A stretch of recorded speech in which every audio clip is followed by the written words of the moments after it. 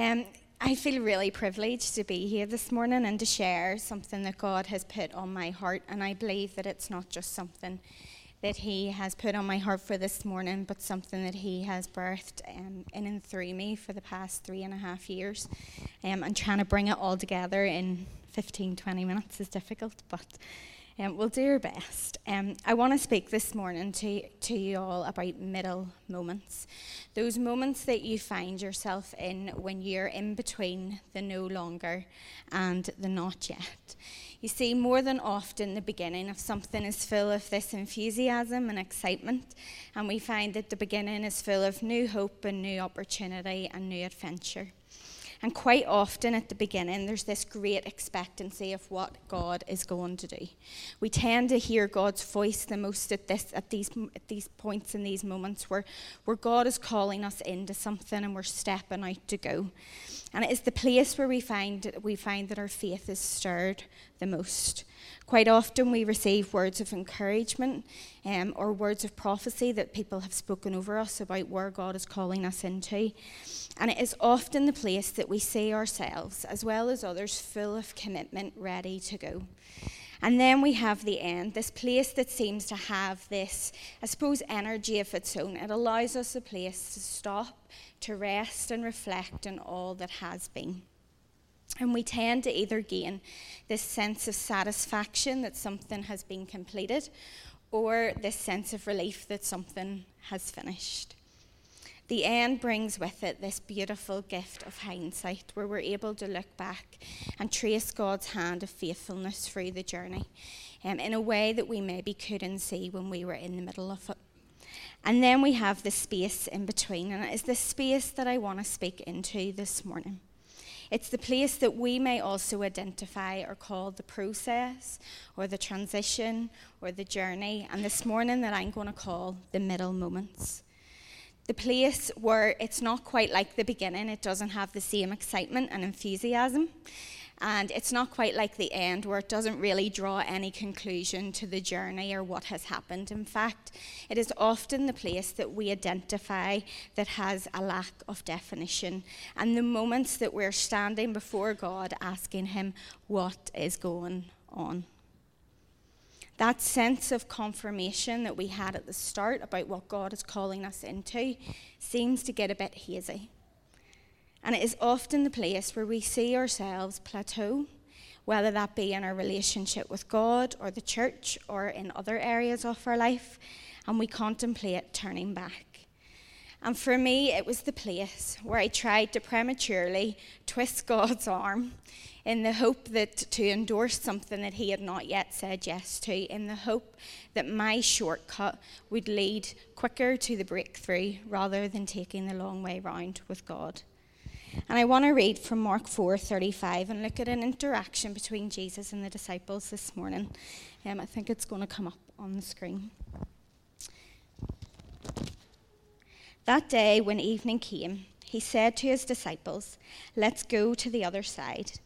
Leaving the crowd behind, they took Him along, just as He was in the boat. There were also other boats with Him. A furious storm came up, and the waves broke over the boat so that it was nearly swamped. Jesus was in the stern, sleeping on a cushion. The disciples woke Him up and said to Him, "Teacher, don't you care if we drowned?" He got up, rebuked the wind, and said to the waves, "Quiet, be still." Then the wind died down, and it was completely calm. He said to His disciples, "Why are you so afraid? Do you still have no faith?" They were terrified and asked each other, "Who is this? Even the wind and waves obey Him." It was evening, and Jesus said to His disciples, "Let's go to the other side." The disciples had spent all day with Jesus up until this point. And we read at the start of chapter 4 that as Jesus began to teach, large crowds were gathering around Him. He got into the boat with His disciples at the lakeside and taught from that very place. We see here that the disciples that had sat with Jesus in the calm at the lakeshore are the same disciples that we read about in these verses just a few verses later in the middle of the lake. But what strikes me most about this is the same place that Jesus used to teach the disciples in the storm was about to become the same place that he was going to teach them in the middle of the storm. And they didn't foresee it coming. And there are people here this morning, and your storm has hit the same place that was once calm for you. The place where God has previously showed you his supply over and over again. Whether that be in your health, your ministry, your job, your family, your marriage, your children, your mindset, your heart, your finances, your self-control, your education, your confidence, your self-esteem, your relationships, or even your relationship with God. And you did not foresee the storm coming when you were living in calm waters.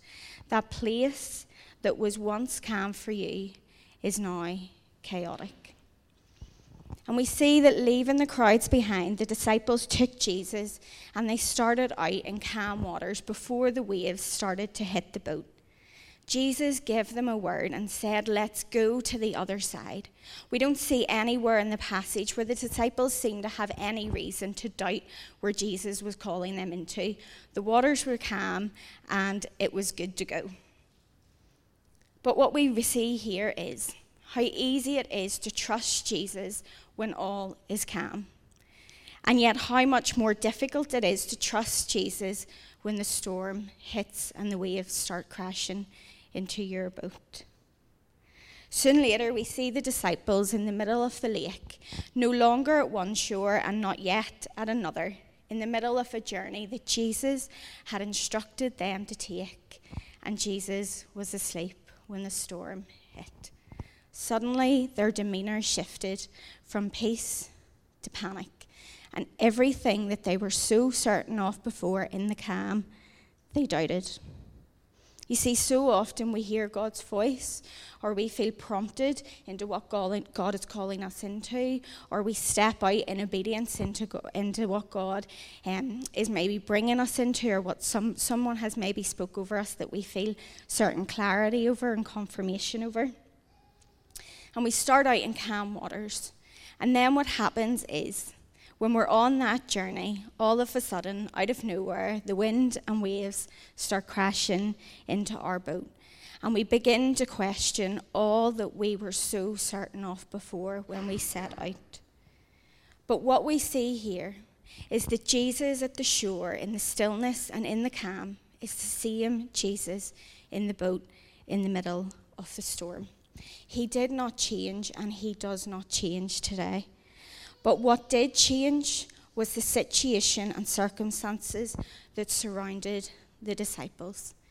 You see, they allowed their faith to become reactionary to their situation rather than responsive to who Jesus is. And many of you need to hear that this morning, that Jesus will never cause panic in your storm or in your middle. The same God that you trusted in the stillness is the same God in the storm. But what does cause us to panic and to worry and to doubt and to have anxiety and ask God what is going on is when we place our faith in our situation rather than placing our faith in who God is. Soon we see the fierce storm come up. High waves were breaking into the boat, and it began to fill with water. The disciples go to Jesus, and they shake him to wake him up and shout on him, saying, "Teacher, teacher, don't you care?" When Jesus woke up, he rebuked the wind and waves. "Silence, be still." Suddenly the wind stopped, and there was a great calm. Then he asked them, "Why are you so afraid? Do you still have no faith?" Now imagine in these moments that Jesus is just thinking, you have sat with me all day, sat under my teaching all day while I have taught the crowds, and yet when a situation hits beyond your control, you panic. Do you still not know who I am? And yet again we see how much easier it is to trust in Jesus when we see him in action rather than when he seems quiet. And I wonder, does it feel like a storm is hitting your middle right now and Jesus is asleep, seemingly unaware of the situation surrounding you? Many of you know a bit about our story. Over the last 3.5 years, Jason and I have both journeyed through infertility and IVF in order to conceive this little miracle that we're carrying now.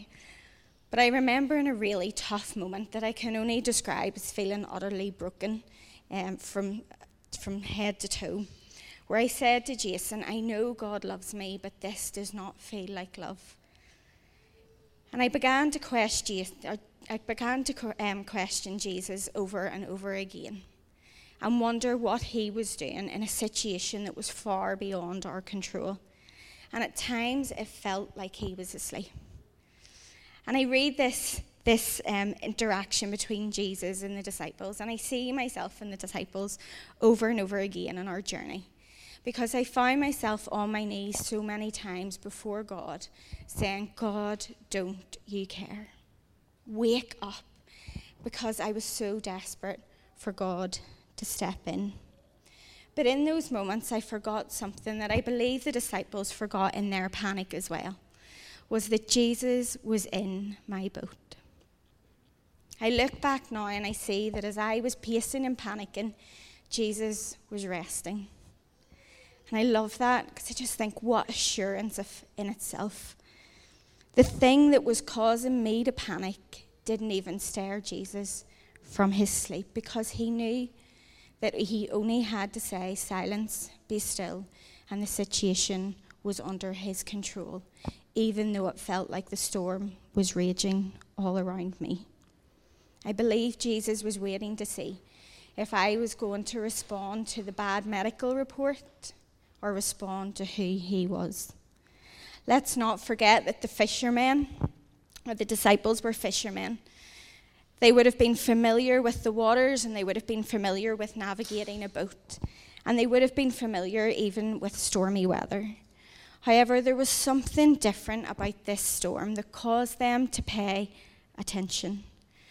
Now, I'm surmising that the disciples probably would have tried to use their fishermen's skills to attempt to steer that boat in the storm before they called on Jesus. But sometimes there are storms that hit our middle that are going to grab your attention more than others. Things that you will journey through that actually make you feel pretty paralyzed. Things that are beyond your control, beyond your skill set, beyond your strength, beyond your knowledge. So it causes you to turn desperately to call on Jesus, and not just poking him to wake up, but shouting out in utter desperation to ask him to save you. Here we have the disciples in the middle of something that they did not anticipate when they set out. And I do want to acknowledge this morning that there are many different ways that you might find yourself journeying through something or in the middle of it. Sometimes God puts us there. Sometimes the enemy throws us in. Sometimes we throw ourselves in through our own decisions and sin. Or maybe this morning you're standing in the middle of a storm of someone else's decision. But I know that God wants to offer you grace and love right where you are. Genesis 50:20 says, you intended to harm me, but God intended it all for good. I really feel, just as I was preparing for this message, that there would be people here this morning who feel stuck in your middle and what you're journeying through, because you're desperate to find a reason as to why you're going through what you're going through. But we don't see anywhere where Jesus gives the disciples a reason as to why they're in the middle of a storm or who sent it. But what he did give them was a revelation of who he was. You see, reason and revelation are two different things. And revelation will always be more powerful than reason. I don't think that this passage is a demonstration of God's power, but I do think it is about taking the disciples through a storm to give them a revelation of who Jesus was, to increase their faith in him. We cannot fight the enemy with reason, but we can fight the enemy with a revelation of who Jesus is. You see, I got stuck in questioning God over and over again, wondering why women were getting pregnant all around us, and yet God still wouldn't birth life in me. But God took me on a long process and taught me that I no longer had to figure out why I was going through what I was going through or how I got there. Because no matter where it came from or no matter who sent the storm, it had to pass through the same hands before it reached me, his. I need to come in to close. But we see in the coming chapters that the disciples are part of Jesus' greatest story on earth. After the storm, Jesus sends the disciples out, and we see that their revelation led to the revelation of Jesus for others, because their faith had been forged in the middle. You see, while the disciples were in the middle of the storm, they were preparing themselves for a wreck, and yet Jesus was positioning them for something greater. I want to encourage you this morning that God will use your middle. God will use your journey through whatever you're going through right now. And sometimes we become so overcome by the storm that we just brace when we're in the boat, can't see any purpose in the middle, and prepare ourselves for the boat to fill. But one beautiful verse that I've clung to for the past 3 years, Isaiah 66 verse 9 says, I will not cause pain without something new to be born. You see, I sat with Jason that night and I said to him, this does not feel like love. But this morning I stand here and I say in much calmer waters that this is a revelation of who Jesus is. And although in the storm it did not feel like love, I stand here today and I can say that the storm was love. And many of you have come here this morning and you're facing something or you're going through something that you just feel like the waves and the wind are crashing your boat. But I want to encourage you that God is in the boat with you, even if he seems asleep. I'm going to ask I was going to say the band, but it's your one-man band today. Serge, you to come up. But I want to ask you this morning, what if you're in a season that God wants to show you that he is your ultimate shelter? Maybe in these middle moments, God is wanting to get your attention. Maybe your storm was not sent by God, but God wants to use what you're going through to increase your faith in him. Or maybe he does want to take you through a storm or a process or a transition period to give you a fresh revelation of who he was. On the 12th of the 5th, 2015, I wrote the words transition and season in my journal. And never did I imagine that over 4 years later, we would still be in that season, hopefully coming to a close. I waited on the God of the instant in that journey, and yet God became the God of the long way round. But God's delay did not mean his denial. And some of you need to hear that this morning too, that sometimes God's yes does not mean no. We're going to close with a song and then we are going to have a wee bit of time for prayer. But I really want to encourage you to come forward. If you feel that you're going through something or you're in the middle of something, that you want to claim back your middle. See, the enemy will try and disable you in your middle, but God will use your middle to enable you. And some of you need to claim back your middle for God this morning. Maybe you need prayer, that you feel that you're in the middle of something where doubt has gripped your heart and panic has set in of something that is beyond your control.